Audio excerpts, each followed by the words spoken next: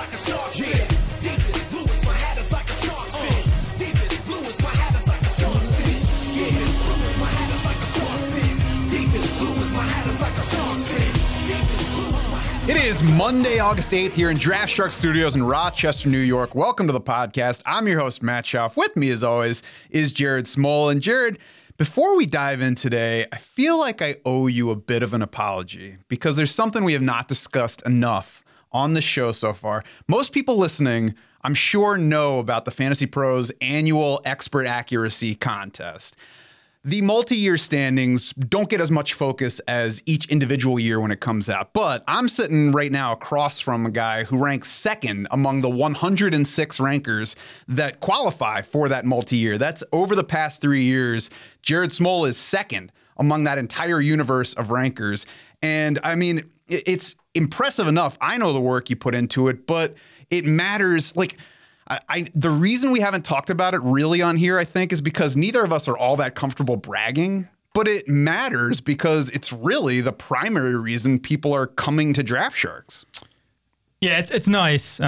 It's second place, which, kind of grinds my gears. I've come in second in a few things in Fantasy Pros. I have not won anything yet. So it's nice. I mean, it's, validation for the work that I put in. I know you put in. And Matt, you're a big part of it too, because I bounce stuff off you. And I think you help me make my rankings better just with the back and forth we have. So I got to give you some props there. And the fact that it's second and not first keeps me motivated. I need to be better still. Let's hope that I'm sharpening you instead of bringing you down from first to second place. We'll see. I think it's likely that I would not be in second without you. So. You can also tell that Jared is a dad because he said grinds my gears, like we're doing an episode of Cars or something here. So yeah, but I mean, it's definitely worth talking about because it is important, and the record of accuracy for Draft Sharks predates the Fantasy Pros competition. It predates my time at draftsharks.com. So I remember the first time that I encountered you guys at one of those FSTA conferences out in Vegas. You were picking up an award for winning the accuracy competition. Yeah, we used to dominate when it was based on the projections. If you get down to that level of detail, that's when we really shine. But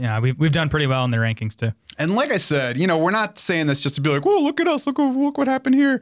It's important because it's those projections that drive everything. And I mean, this time of year, we're watching everything. We're constantly updating. There's news, there's buzz, there's preseason usage. And that's what we're going to be focusing on today is guys who are moving up and down. But it's what all that stuff does to those rankings. And we get this question multiple times throughout this portion of the year. People are always saying, I've got to draft tomorrow. Are your rankings up to date? Yeah. So the answer is yes. And now you can just check the website. You don't have to take our word for it. Go to any of the rankings pages and you'll see a date and a timestamp at the top. And I'm looking at it right now. It says updated 8:47 a.m. on August 8th. That's today. That's an hour and 20 minutes before this. And like the last time I looked at it, it was last night. So since I looked at it earlier this morning, there has been an update. So something has changed. We're going to talk about the things that have changed. Yeah, quite literally anytime I read or see something that, makes me value guys differently, even if it's just a little bit, we're updating those rankings. I know a lot of other sites have updated rankings, but they'll go in, once a week and update them. What if your draft is, 5 days since their last update? You're kind of working off outdated stuff. So we're updating them literally every day between now and week one. This morning's update was actually the Eagles backfield. There's some stuff about, Kenneth Gainwell's role. So Miles Sanders down a little bit, Kenneth Gainwell up a little bit. And Nick Sirianni was wearing a Kenneth Gainwell shirt yesterday at his press conference. So maybe that's a factor here.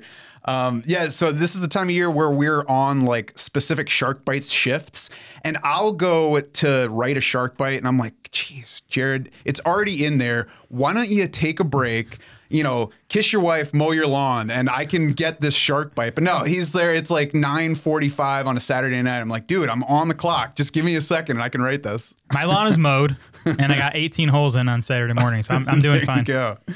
Yeah, covering all the bases. So even more important than the rankings pages, I mentioned the rankings pages, but the up-to-date projections power the Draft War Room, and that's really your personal rankings page because, we have the basic site rankings, and they follow the scoring that's in a lot of leagues, but there's also lots of room for individual customization by league. And that's where it matters that you set up a Draft War Room. You get your specific league scoring in there. You get your specific lineup settings. And then when you get that war room, you take it with you into your draft. You get top recommendations at every turn. And those recommendations aren't just saying, well, this is who Draft Sharks ranks highest. It's those projections. It's cross-positional values. It's your league starting requirements. So obviously there's a difference to starting 3 wide receivers every week versus 2. It has, what you already have rostered, what's still available on the board, ADP, which can differ by format. We have several different formats in there, but that ADP can factor in because, sometimes the answer is not take the next guy in the rankings because you can get him next round almost definitely. And so you take somebody else that you won't have that shot at. Yeah, that's huge. That's a big part of having good drafts. I think it's the dynamic aspect of the board that makes it so powerful, right? I mean, it's customized to your league scoring system. A lot of other sites do that now, but like you alluded to, Matt, it is updating throughout the draft based on ADP, based on who's available, based on your team needs. So it's awesome, super easy. We sync up with basically any commissioning site. Now, I set up my board for tomorrow night's DS Invitational on Fantrax this morning, actually. Hit like 2 buttons, synced it up to Fantrax, and the rankings were all there for the Superflex format, for the tight end premium. That the draft war room handles all that stuff. Yeah, the sync is the last part of that. I mean, in nearly all cases, you just hit the sync. It will connect to your specific draft site. It'll import all the stuff. You'd be like, oh, I don't have to do anything else to set it up. Sweet. And then as you're drafting, automatically takes players off the board. So it's a dynamic, important tool when you're in the heat of a draft. And before you ask, if you guys update your projections while I'm drafting, am I going to get those in my ranking? Yeah, it's going to be there. Every time your board refreshes, it'll have the most up-to-date projections that we have on the site. And we're going to get to, like I said, the players that have moved up or down. But if you're sitting there thinking like, Matt, you sound even better than usual. I didn't know that was possible. I mean, that's thanks to the studio that we're in right now, Rockvox Recording and Production in Rochester, New York. They offer professional podcast, voiceover, live stream studios, production services. You can go to rockvox.com now to check them out. And I can tell you that I'm sitting in a much comfier chair right now than I am at home. I'm at a better microphone. I can see Jared. He's not across the computer screen from me. And afterward, probably even better, like I'll get home and the production's already done for me. I don't have to go home and then cut out all the little bits and tack things on and be ready to post it. It's delivered to me. I want to see if there's like an apartment for rent up above here, so we can just do all of our shows from here. Yeah, maybe I can just offer to do like the front door voice, maybe when the door's locked, and be like, "Hello, who are you looking for?" So yeah, we'll work something out. We'll talk afterward. But I think now it's time, Jared, to talk about the guys from camp, all the buzz, negative or positive, guys that are moving up or down the board. And I think we probably have to start with Matthew Stafford because his elbow injury has been one of the biggest stories of training camp so far. Yeah, this stuff's always tricky. I mean, we're not doctors, so that, for one, makes it tricky. We do have a bunch of smart people that we can, follow and interact with on Twitter to give us info on this type of stuff. But with Stafford, we don't even know what the injury is. I was going to say even the smart people are guessing right now. The Rams haven't told us. None of the big national reporters have found out what this is. We know it's a right throwing issue. We know he's still having pain as of, early, getting close to mid-August now. He got an injection in the spring. Sean McVay said it's a tricky deal. He said it's abnormal for a quarterback. So again, doesn't tell us what it is, but it's, something he's never seen before. So that's kind of the bad news. The good news, though, Stafford has been dealing with this. The Rams were not caught off guard by it. He has been throwing in camp and looking good from the videos we've seen. So it seems like more of like an annoyance than something that's actually going to impact him this season. It's not ideal. I'd rather have him not dealing with it. But, we've nudged him down our rankings, but, haven't moved him significantly. He's still fine to draft at cost, I think. Yeah, obviously we'd rather have a quarterback with no pain in his throwing elbow, but he was throwing over the weekend. So if it were like, oh my God, what's wrong? He might need Tommy John surgery, then they probably would have him off to the side watching things. So I think, what I've been thinking so far about it is, well, a quarterback with a question about his throwing arm. There are so many quarterbacks. I think I'll just pass on the guy, but I think that's probably going to be the prevailing thought. So if he falls down even just a little bit, it becomes, well, there are tons of quarterbacks out there. I can take Stafford at a discount now, and I can easily find insurance behind him because in most leagues, quarterback is the easiest offensive position to, replace. Yeah, and Stafford's underdog ADP is down about a half a round over the last week, so his price has been impacted by this. Yeah, I'm with you. Quarterback's so replaceable. Stafford, he's going in the mid-9th round on underdog. Like, I'll I'll take on that risk where, he finished 5-6 spots higher than that in terms of fantasy points last year. So it might end up being a big profit. To me, the bigger question is, do you still want to take Cooper Kupp with, a top 3 pick? Do you want to take Allen Robinson in the 4th round? Because, the Rams backup is John Walford. That's gonna be an issue if Stafford misses time with this injury this season. Yeah, and I mean, that's obviously a much more of a personal comfort level thing. I think if we're not knocking Stafford off of our board, then I have to keep Cooper Kupp where he's going. Allen Robinson, I kind of can take, don't feel like I need, so I'm not going to change my opinion on him. And then, as we get closer, we'll see if we get more on Stafford. But, again, if he's throwing it all, it seems like the stance we should take is we can't worry too much. We'll keep watching. Yeah, I'm still scooping up Allen Robinson in the 4th round quite a bit, and I'm still taking Kupp, at least at 3 overall once the 2 RBs are off the board. Yeah, I mean, he's going in that range where you're not taking him 100% of the time anyway, or even if the QB were totally healthy. Yeah. Allen Robinson. Obviously, there's a Stafford question, but the other thing with him is every time somebody reports on him, it's like the Rams love this guy and he's awesome. Yeah, and that's the thing with all this camp stuff too. You want to hear it consistently and from different beat writers. Like a lot of times, you'll hear consistent stuff, but it's from the same beat writer over and over again. Like every article he writes, he's lauding some player for their camp. But with Robinson, it's been multiple guys. We had Cam DeSilva on our podcast tell us he thinks Robinson's in for a big bounce back season. Robert Mays of The Athletic spent a couple days with the Rams. Like his main takeaway was that Robinson has looked awesome and the team loves this guy. So I'm buying. We've liked A-Rob throughout his career. I'm writing off last year as, it was the Bears, bad situation. He probably wasn't putting in 100% effort in that situation. He knew he was out of there after that year. So the guy's still only 29 years old. I think he has a bounce back season in him. And again, I love drafting Robinson in the 4th round. Yeah, that was the thing. Is heading into the offseason, it was like, I guess we'll see. But then the Rams said, he's fine. We're going to go ahead and pay him. So it's like, oh, okay. I trust that. And then, like you said, everything since then is like, listen, guys, the Rams are in love with Allen Robinson. I'm like, okay. That's so are we. Pretty much all I need. The Rams backfield might be generating a little bit less love among people. And Jared, what's the main reason that we, are a little bit less comfortable with this setup? Well, it's funny. Where this story came from was a Sean McVay quote where he said, he was talking about Cam Akers and Darrell Henderson. And he says, I look at it as we've got 2 starting backs. He called those guys great compliments to one another, both starting caliber players.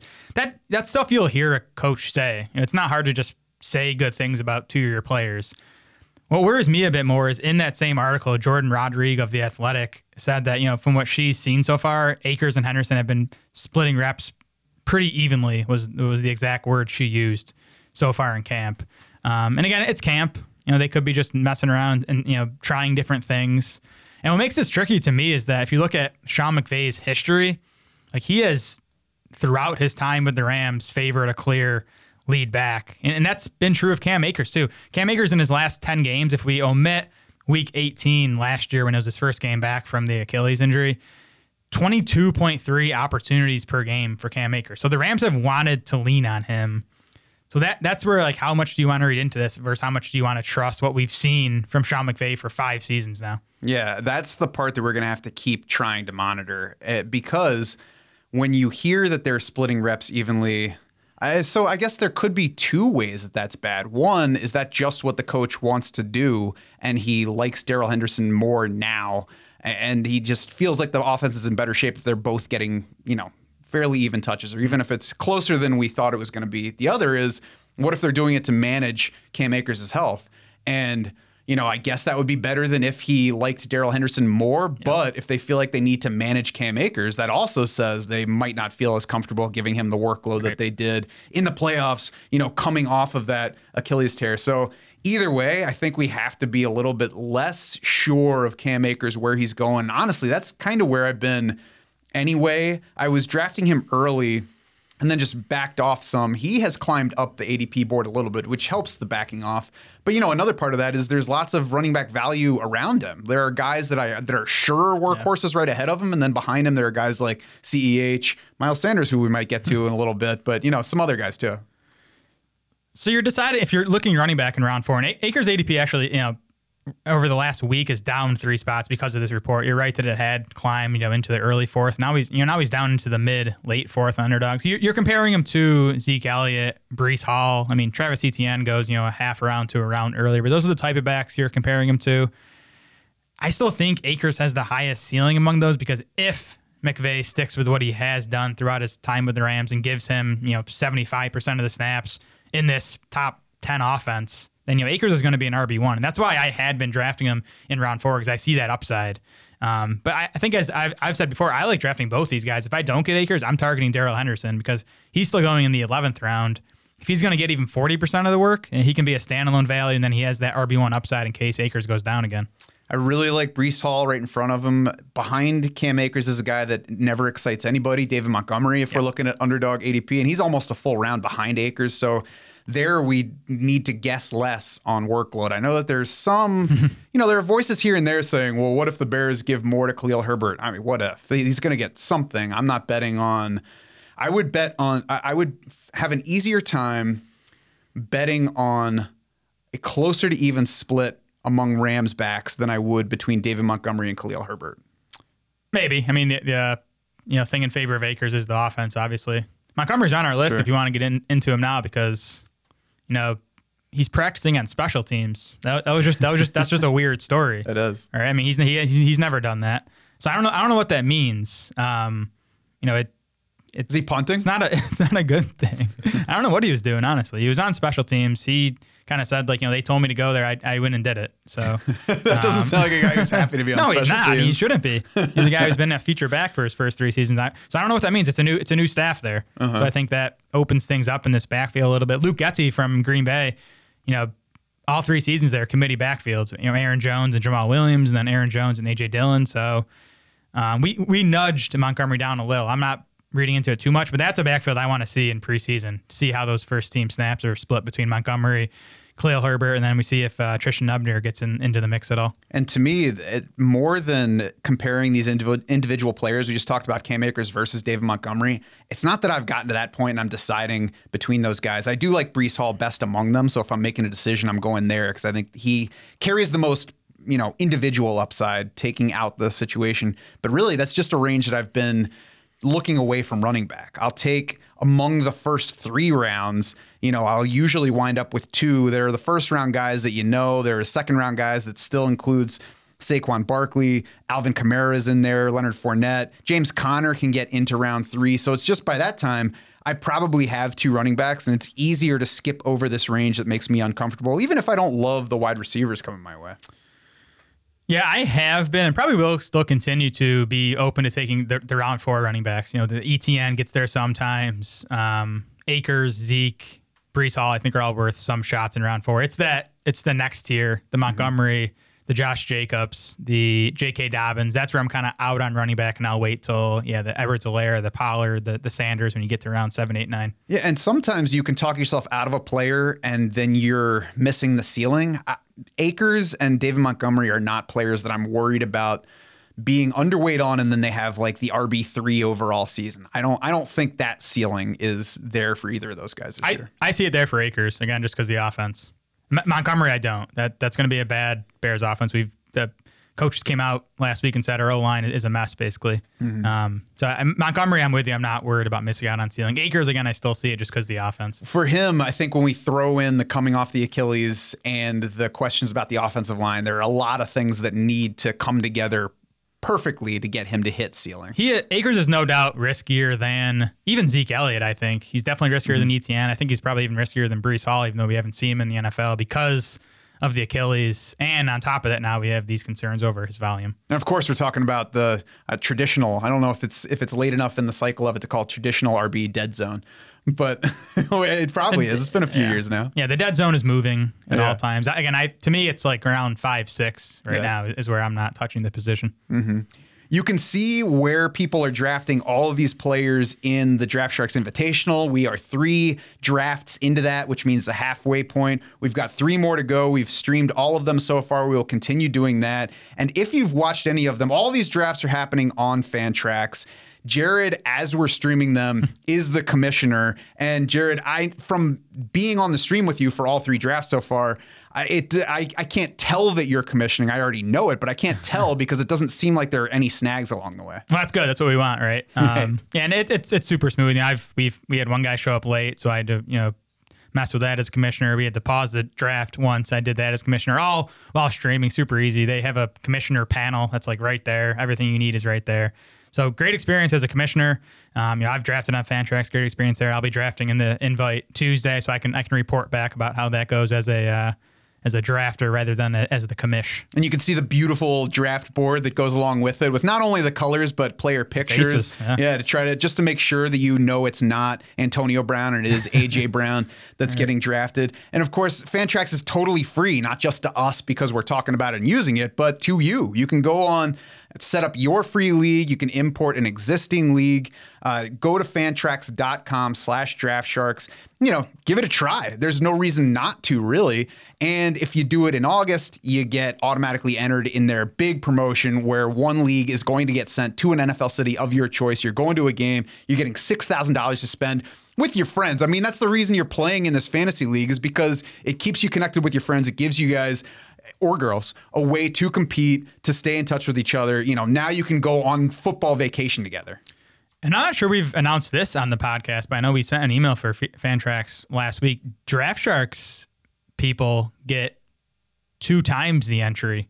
So you get two entries into that contest if you use our promo code, sign up for Fantrax for your league. So you have double the chance to win that trip. I didn't even know that because I don't read all the way through emails. I just glance at all of them and it makes my 15-year-old daughter mad because I miss stuff that she's supposed to be at. But yeah, that's even better. Now you got double the chances to win it. Double the chance. Oh, baby. Now it's just a matter of which NFL city you're going to pick. So go to fantrax.com/draftsharks. Double your chances of winning. Jared, let's move on from the Rams because, we've talked about them plenty. Let's move on from the Bears because it's just depressing. And let's stay in the backfield because Travis Etienne's a lot more fun to talk about. Is he a riser or faller on our board? Oh, he's a riser. He's been rising really all offseason. And, the question with Etienne is how he was going to look coming off the list, Frank, because that can be a tough injury. But he did suffer it. Well, it was last August, right? So he's over a year removed now. Everything out of Jags camp, multiple beat writers. We had Hayes Carleon come on our podcast and tell us we should be drafting Etienne higher is what he said. Mm-hmm. So that was the big thing for me because I loved Etienne coming into the draft process. He kind of checked every box. He got first round draft capital and he's healthy. We'll see about James Robinson. That's kind of the question I think for Etienne's ceiling is what Robinson's going to do in that backfield. He did avoid PUP to open training camp and he is, potentially going to be there for week 1. But everything we're hearing out of Jacksonville is Etienne has been their best player on offense. So I think he's going to play a big role. Yeah, and James Robinson is certainly further along than I would have guessed coming off his Achilles. I would have assumed he would start camp on the PUP list and be a question for week 1. It doesn't sound like that is the case. It sounds like he'll be ready to play. Would it be better for Etienne if he were out? Maybe, but Etienne's probably not a guy who should be carrying 18 times and catching 5 to 6 passes every game because we don't want him to wear down. We'd rather have a full season of Etienne getting, 5 fewer touches than 9 games of Etienne getting more touches. And we talked about that with the Injury Guide pod. The more touches you get, the better chance you get hurt. We also know that younger guys can be more susceptible to those injuries. So to me, if your concern on Travis Etienne is James Robinson, let me ask you this. How do you feel about DeAndre Swift? Because to me, Travis Etienne is DeAndre Swift a round plus later with James Robinson playing the part of Jamal Williams. I think both of these guys are nearly identical in size. They're nearly identical in speed. They both brought plenty of college production at big time programs. They will both catch plenty of passes this year. So if you like DeAndre Swift, unless you're a film grinder and you're like, well, I don't think Travis Etienne hits the hole the way he should, fine. I'm not going to argue with you on that because I'm not a film grinder. I just see a very talented guy that was drafted in the first round that's playing with his college quarterback and is getting rave reviews in camp. And it's funny, too, because Swift was going at this exact same spot in drafts last year. I remember 3-4 turn is where you could get Swift last year. He turned out to be a great pick there. I think Etienne's going to be the same. And that's the nice thing about, I think the James Robinson news is keeping Etienne's ADP from climbing because despite all this buzz, he hasn't really moved, at least on Underdog. He's still going at that 3-4 turn. So I think he's a great pick there. Yeah, Robinson might be active, But we saw with Akers last year coming off the same injury, like Akers was not the same guy. So if that's the case with Robinson, he might be active, but he might be active to, get like 5 or 6 carries. And then, Robinson's getting 65, 75% of the backfield work. Yeah, and I mean, the team is not going to keep Travis Etienne off the field so that it can focus on James Robinson. Even to that end, it's the whole new coaching staff. So it's not like it's the staff that has been leaning on James Robinson and now we're expecting them to go to somebody else. It's a brand new coaching staff, and they've got an exciting young player who has not been unleashed on the league yet. A lot of times, Jared, if we have a guy that starts in like early round 5 at the earliest stage of drafting into round 4, now into round 3, we'd be like, watch out now, guys, because he's getting towards ceiling. I don't think that's the case. I think the ultimate ceiling for Travis Etienne, and I'm not saying this is what he will do, but ultimate ceiling, I wouldn't be shocked if this time next year we're talking about him among the top 6, 7 running backs. Yeah, I mean, you're probably sick of hearing me saying it, but I've always thought, Alvin Kamara could be, what Etienne turns into as terms of role, in terms of like efficiency, especially in the passing game. And Kamara obviously has been a first-round pick for much of his career. Basically just needs to grow his hair out and cap more of his teeth in gold. He'll get there. Elsewhere in the backfield, we got the Ravens running backs, Jared, J.K. Dobbins, Gus Edwards. They up or down?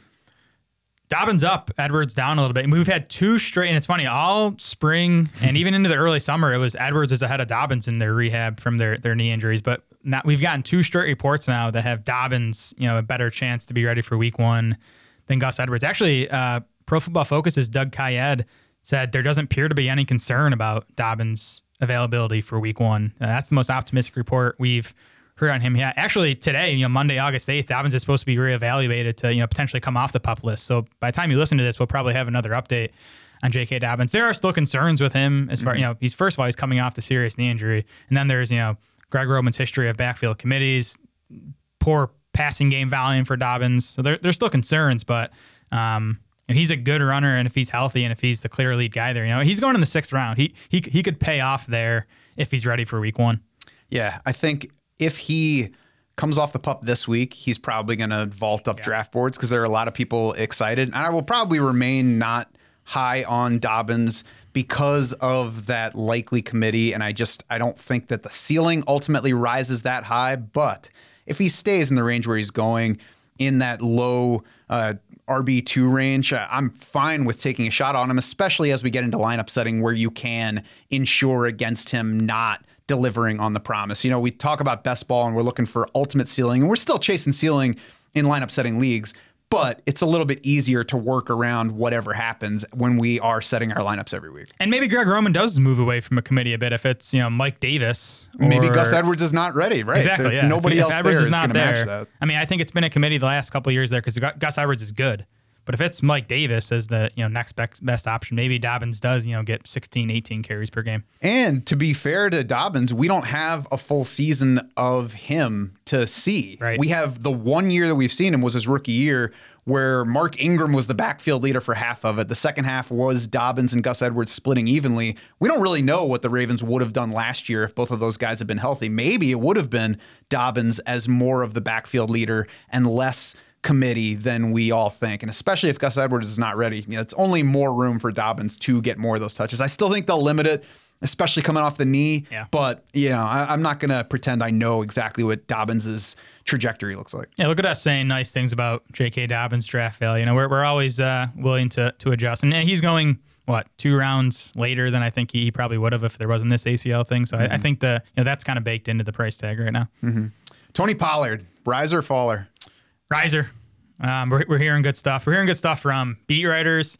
You had Jerry Jones talk up Pollard's role. You had offensive coordinator Kellen Moore talk up Pollard's role. And I never know how much to buy into this, but there is talk of them, getting Pollard and Zeke on the field together. It really makes sense here. The Cowboys lost. We're going to talk about Jalen Tolbert, but the Cowboys lost James Washington. Michael Gallup has said he's not going to be ready for week 1. It is thin at wide receiver, and Pollard can do some of that slot stuff. So I'm buying into that a little. I think you're still drafting Pollard for the ultimate upside of Zeke going down or Zeke just being kind of done and them turning the backfield over to Pollard at some point this season. But I do think there's a good chance he's going to have standalone value right out of the gate. I think for every team at some point in camp, we get those reports like, that they've got both guys in the backfield at once, big eyes emoji. That's almost never going to happen. I think it's important when you see reports like that to think about the type of player that RB2 is. And I agree with you that Tony Pollard is the type of player that could get more of those slot type opportunities. You know, they talked about I saw them being aligned with Zeke as the fullback.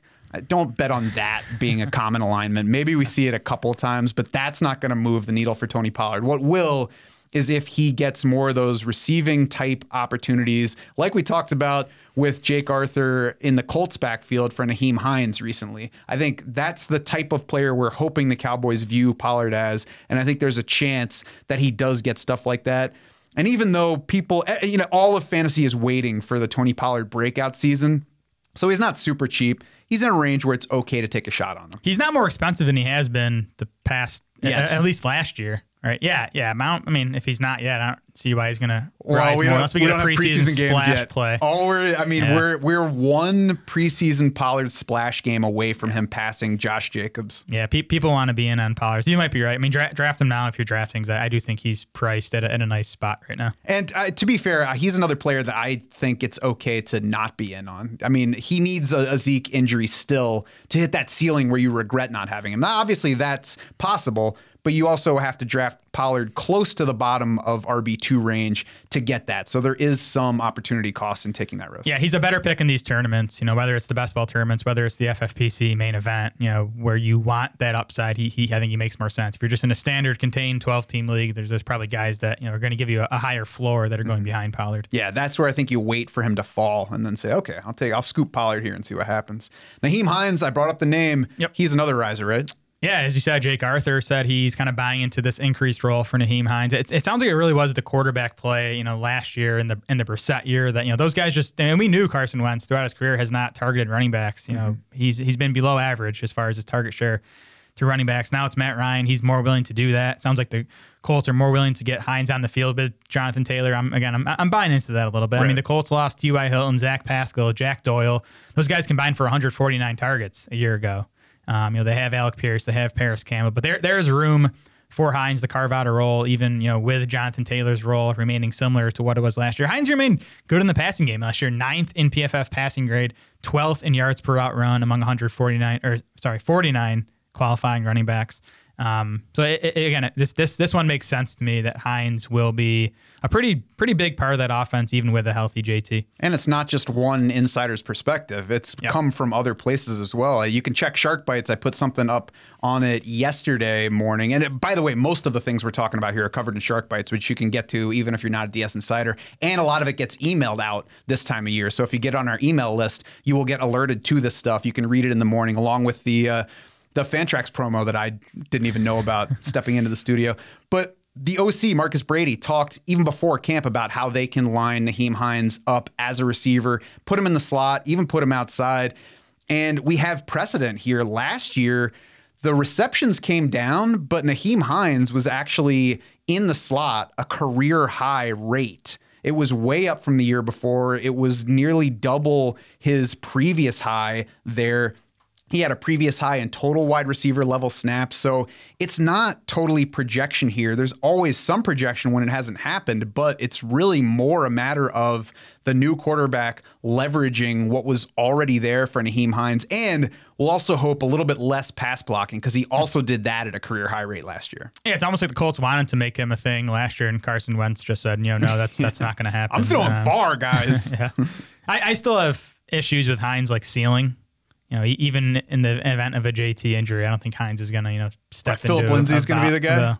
Tyson Williams is there too. Oh, get out of here! I mean, we already saw a team that wanted Tyson Williams to be the guy, and he was like, "Nah, guys, but Hines is not going to be a 15 carry per game guy, even if JT goes down. He doesn't have anything closer to the Pollard upside. I do think he would be a 12 carry guy though in that case. Maybe. I mean, he'd be a fantasy starter. I just don't think the ceiling's like league winning, I guess.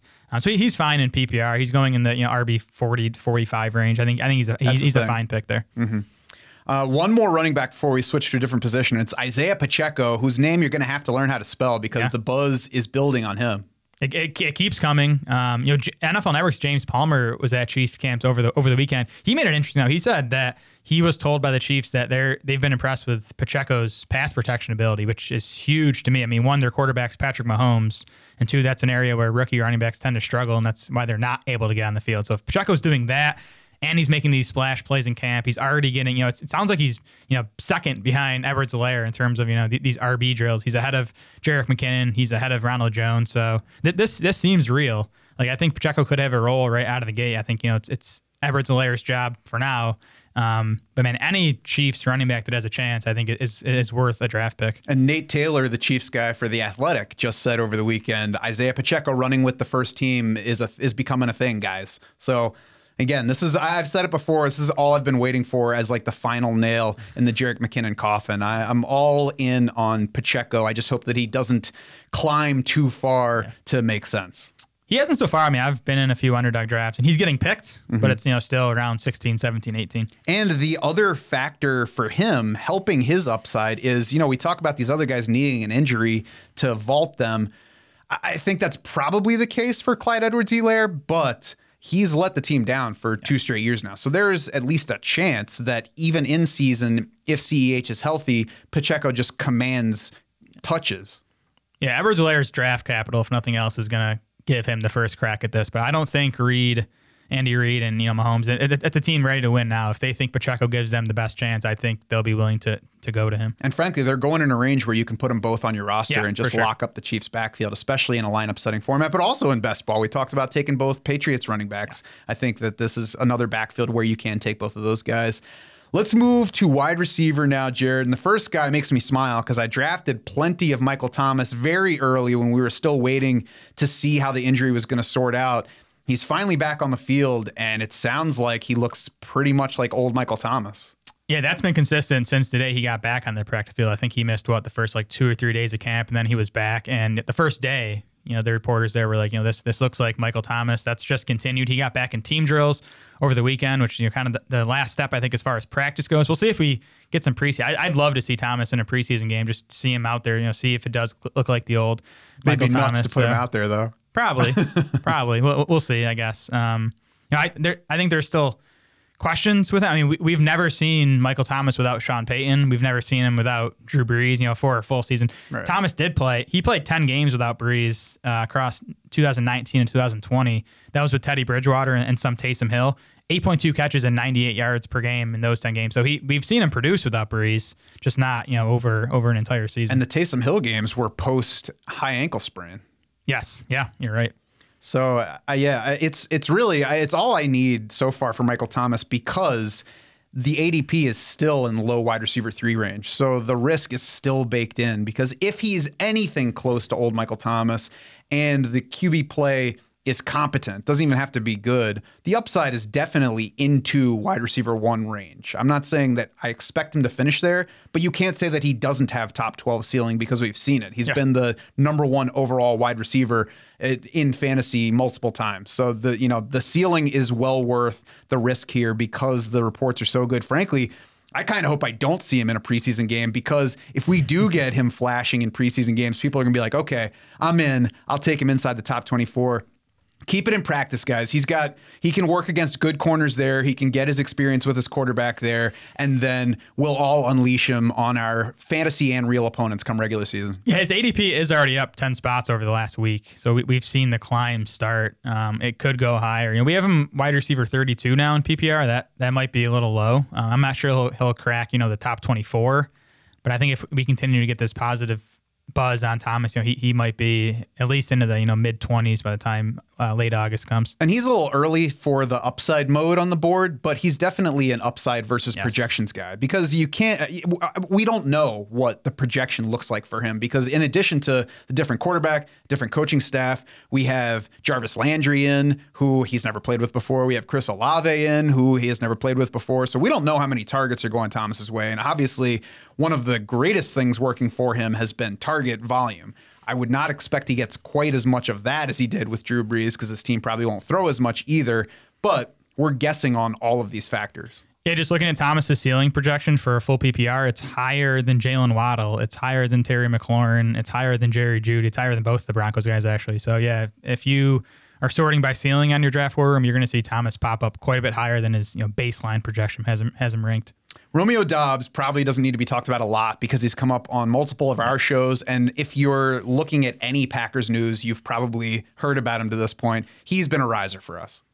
I mean, I can give you the floor for this one. You wrote his last Shark Bite too about his usage in that scrimmage. What was it, Friday night? Yep. Yeah, they had their family night scrimmage on Friday night, and it was Acme Packing Company, I believe, the blog. But Justice Mosqueda, who we've seen do prospect stuff and other stuff, a respected follower of football in general, pointed out that he counted up the snaps for everybody, and Romeo Doubs was right there with the starters. He was third among receivers. Sammy Watkins was up there. Alan Lazard, I don't have the Shark Bite in front of me yet, but all three of those guys were very close together in usage. And that was a few days after you had Aaron Rodgers really talking Romeo Doubs up, which, that spoke to me. You don't see Rodgers talk about. Rodgers doesn't like rookies too much. Like he wants to see but it seems like Doubs has already earned Rodgers' trust. Man, I don't really see a way where he doesn't open the year as a top 3 wide receiver at this point. Christian Watson's still sidelined. He's not going to be a factor early in the season. I think it's going to be Lazard and Doubs, and then probably Sammy Watkins as the top 3 Packers wideouts. Yeah, and that's the thing is he's not only trending toward being one of those top 3. It's for a team where the other 2 are Sammy Watkins and Alan Lazard. Yeah. I mean, maybe there's some upside to those 2, and maybe they finish the year ahead of Doubs in targets, but they certainly aren't, rock ceilings that he can't break through. And top tight end Robert Tonyan has yet to return to the field, so we don't know what that's going to be like, when he's going to return, and how far beyond his ACL tear is. So, basically, as long as Doubs doesn't climb into the top 40 in ADP, there's going to be upside to him from where he's going. Yeah, his ADP is up 40 spots over the last week, but it's still in the middle of the 14th round. Right. So, I mean, he is still definitely a prime target there for me. Are you worried there's been no Alan Lazard buzz, or is it just he's Alan Lazard, he's not going to create any buzz? Yeah, why are you? I mean, what's going to be buzzy about him? Even I watched this hype video of him making a good catch in the end zone. It looked like he didn't get both feet in bounds to me. I was like, I thought about retweeting it and saying something like that, but I was like, just let it go. I mean, Doubs could lead the Packers wide receivers in fantasy points. That would not be crazy. Yeah, that's the thing, and it's funny too. It makes me think every time I go on Twitter and I say, this is something that could happen, everybody seems to read it as, he says this is going to happen. Like, no, we're not drafting these guys for what is definitely going to happen. We're drafting these guys for what might happen. That's true for everybody. From the first pick to the very last pick, you're drafting for what might happen. And obviously, it's about figuring out that range of what might happen. But I love it when I put out something like, Evan Ingram could lead the Jaguars in targets. And everybody's like, Evan Ingram sucks. He's going to be hurt in week 2. He's going to lead the team in drops. I'm like, I don't care if he leads the team in drops, because that means that he is very high on the team in targets. So, I love getting pushback on the what could happen, because that means that the guy is not going to climb too far. That's why Ingram's still a 16th round pick. There are a lot of haters. I love it. Every time he goes outside the top 20 at tight end, I smile. And I've seen that in our DS Invitational drafts. So we'll move on from Doubs, because like I said, we've talked about him before. Donovan Peoples-Jones, Jared, is he a riser or faller? He's rising for us. He's not rising in ADP much, which I'm surprised. I mean, he's round 16 on Underdog, which is, maybe up a round from where he was before. But lots of buzz on DPJ from beat writers, from coaching staff.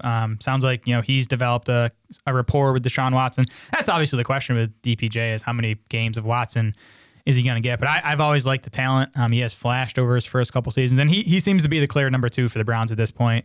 Anthony Schwartz and David Bell both missed some time early in camp. They're both back now, but Bell's probably competing for the slot role. Schwartz seems to be way behind DPJ for the other outside spots. So I think he's going to be on the field, and again, it comes down to how much Watson you're going to get. And those shorter range guys are not what you want, especially in this offense that's probably not going to be 60% pass, is probably not going to have Deshaun Watson for at least 6 games. We'll see how that plays out. But Donovan Peoples-Jones has been an excellent best ball pick because he's going at the end of the drafts all along. It's only more so now that we have an indication that we should expect Watson to be on the field for a good portion of the season. Yep. Jalen Tolbert is our next wideout. Jared, what's going on with him? So Tolbert, the Cowboys rookie, was already flashing early in camp, and then James Washington goes down with this broken foot, and we've gotten a 6 to 10 week timetable for Washington. The short end of that would have him back for week 2. That seems optimistic, and we've seen wide receivers really struggle coming back from this Jones fracture, and have setbacks. So I would expect Washington to miss at least the first few games of the season. Michael Gallup has already come out and said, I'm not going to be ready for week 1, which was nice. It's rare to hear a player say that, but it was nice. So Like it's going to be Tolbert, I think, right? Like who else do they have? It's a bunch of like 7th round rookies, undrafted rookies. Tony Pollard. It's going to be some of him, yeah. And, the Cowboys top 6 in plays, top 10 in pass attempts in all 3 seasons under Kellen Moore. It's a good offense, obviously, to have a full-time role. And Tolbert's ADP is up round 10 on Underdog. It's up a round and a half over the last week. I wish I liked him a little more as a prospect. Like I thought he was okay. Comes from a small school, had decent production, decent tape. I thought he's good downfield, which I think meshes well with Dak, with kind of the role they want him in, right? I think like Gallup is kind of that downfield guy for Dallas. I think that's what they're going to have Tolbert do, and I do think he's good in that department. Yeah, and I think as long as his ADP doesn't get stupid, he's a player to talk yourself out of your pre-draft opinion of and just say, well, that the opportunity, he's obviously good enough. They took him in round 3. So as long as he's not stupid high in ADP, and I don't think wide receiver 54 on Underdog is stupid high given his opportunity. I think it's somebody worth reaching for. And, you talked about the situation in Dallas. It's so rough at wide receiver there that TJ Vasher has been a buzz player for the Cowboys in camp. Is it Dennis Houston that's been getting some buzz? He's an undrafted rookie. They have Simi Fehoko, who's a guy I kind of like to come out. Like it's rough there. And Dak Prescott didn't make this list, but we've nudged him down a little bit just, because of the concerns with the pass catching core. Although I just put out a QB strategy guide today that might point you toward the range where he's going. So you could check that out and see what you think. One more wide receiver, George Pickens. Jared, where is he going? He's climbing, at least in part because Chase Claypool's been out with a shoulder injury, but Pickens has been awesome by all accounts in camp so far, and it's not a surprise. I mean, he's a guy we liked, right? He was a top 5 recruit in his class coming into Georgia. Awesome freshman season at Georgia, led that team in catches, receiving yards, and touchdowns again as a true freshman at a big-time school against SEC competition. Was actually a little better per game in his second season there. Then he suffers a torn ACL last year. I still think Pickens would have been a first-round pick had he not torn his ACL last year and basically missed the season. I think that talent is showing in Steelers camp so far. So we'll see. I mean, I think he's locked into a top 3 spot, so he's going to be on the field. There are questions with Chase Claypool, obviously, both the health and some of the maturity stuff, I guess. There's room for Pickens to carve out a pretty big role in this passing game. Yeah, and I think the fact that he was a 2nd-round pick after playing 12 total games over the past 2 years, basically missing his junior season and really having one full college season says a lot about what at least the Steelers, we assume the NFL, thinks about his talent. So, another kind of similar to Jalen Tolbert in that as long as he's not climbing too high up, it just makes sense to take a shot on the talent. Yeah, 13th round ADP and Underdog for Pickens. It's up about a round and a half over the last week, but still a spot I'm going to be taking him. And yeah, you mentioned the Steelers drafted this kid. I mean, the Steelers have a pretty nice track record of drafting these middle round wide receivers. Yeah, and he's more of a bench stash than Tolbert because the immediate opportunity is not great, but there is the handcuff upside if either Chase Claypool or Deontay Johnson goes down. Then we'll see what happens beyond that, and certainly makes sense in best ball where we don't have to decide whether to start him. One final name is not a receiver, but he has primarily been over the previous few years. The issue with him this year just might be that he's less of a wide receiver now and more of a tight end. Yeah, Mike Gesicki, who I know you're a big fan of his blocking ability. He came out and said that Mike McDaniel has him blocking more in that offense. So yeah, it doesn't seem smart.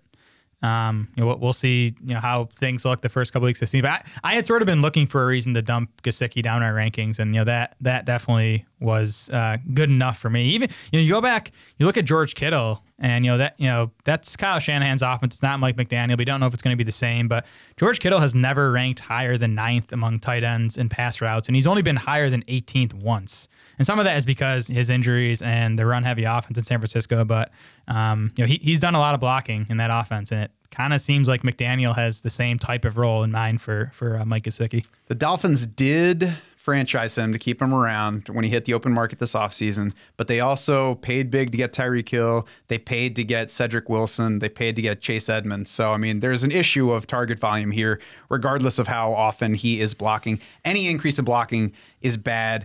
He is at tight end 14. So it's a fine, and that's on Underdog. So that's still a fine spot. For me, all offseason, Gesicki has been like I guess I need a tight end, and Gesicki can at least give me spike weeks, so I'll go ahead and take him. To me, he's just one of those guys now in that big clump that we've talked about, like, tight end 10 through 22. I've noticed his ADP dropping, at least in the like 3 or 4 underdog drafts I've done over the last week. Like, no one wants to draft him out. So I've actually taken some Gesicki at, like tight end 16 or 17 or whatever. I would still bet on him finishing third on this team in targets. Yeah, I would probably pick him to finish third. And that's the other thing about, if somebody's falling for you on your board, not falling for you like in love with you, but if they're a faller for you, they're probably a faller in general as well. And so you watch that fall, and if it's just too far, then you could take advantage of that fall, even if you're not excited about the player. I do think Gesicki specifically, I'm probably not going to want in a lineup setting league because I can still wait beyond that. And I feel better about Evan Engram as a week-to-week PPR guy straight up than I do Mike Gesicki. Me too. And, David Njoku, maybe even guys like Tyler Higbee. So I definitely like him in best ball more because I do think it's going to be Tyreek Hill and Jalen Waddle as the clear top 2. And then again, I'd bet on Gesicki being the 3, but you're going to have Cedric Wilson in there. You're going to have Chase Edmonds in that mix. I don't think the volume is going to be huge for Gesicki. Mm-hmm. By the way, we're talking underdog ADP. If you go on there and sign up and put in promo code Sharks, you can get a full deposit match up to $100. So that's a whole bunch of extra drafts where you can either take or pass on Gesicki, but definitely take Evan Engram. Jared, that's it for our risers and fallers today. So now it's time for people to go take advantage of them. The Draft War Room is waiting to help you crush your draft right now. It's just sitting there idle, wondering when you're going to come join it. You become a DS Insider. You sync your league. Does the league sync with where I play? Yeah, probably. You can check it out. We check the site. We'll tell you what it does. And there's a video ahead of time. If you're like, well, I'm not that tech savvy, I'm not sure if it's for me, watch the video and you'll see how easy it is. We're always around to help you as well. I mentioned we're on Shark Bites duty. We're also on customer service duty this time of year. So we are tracking the news. We're answering your questions. Become a DS Insider. We will dominate your league together this year. For Jared Smola and the rest of the Draft Sharks crew, I'm Matt Schauf saying thanks so much for swimming with us.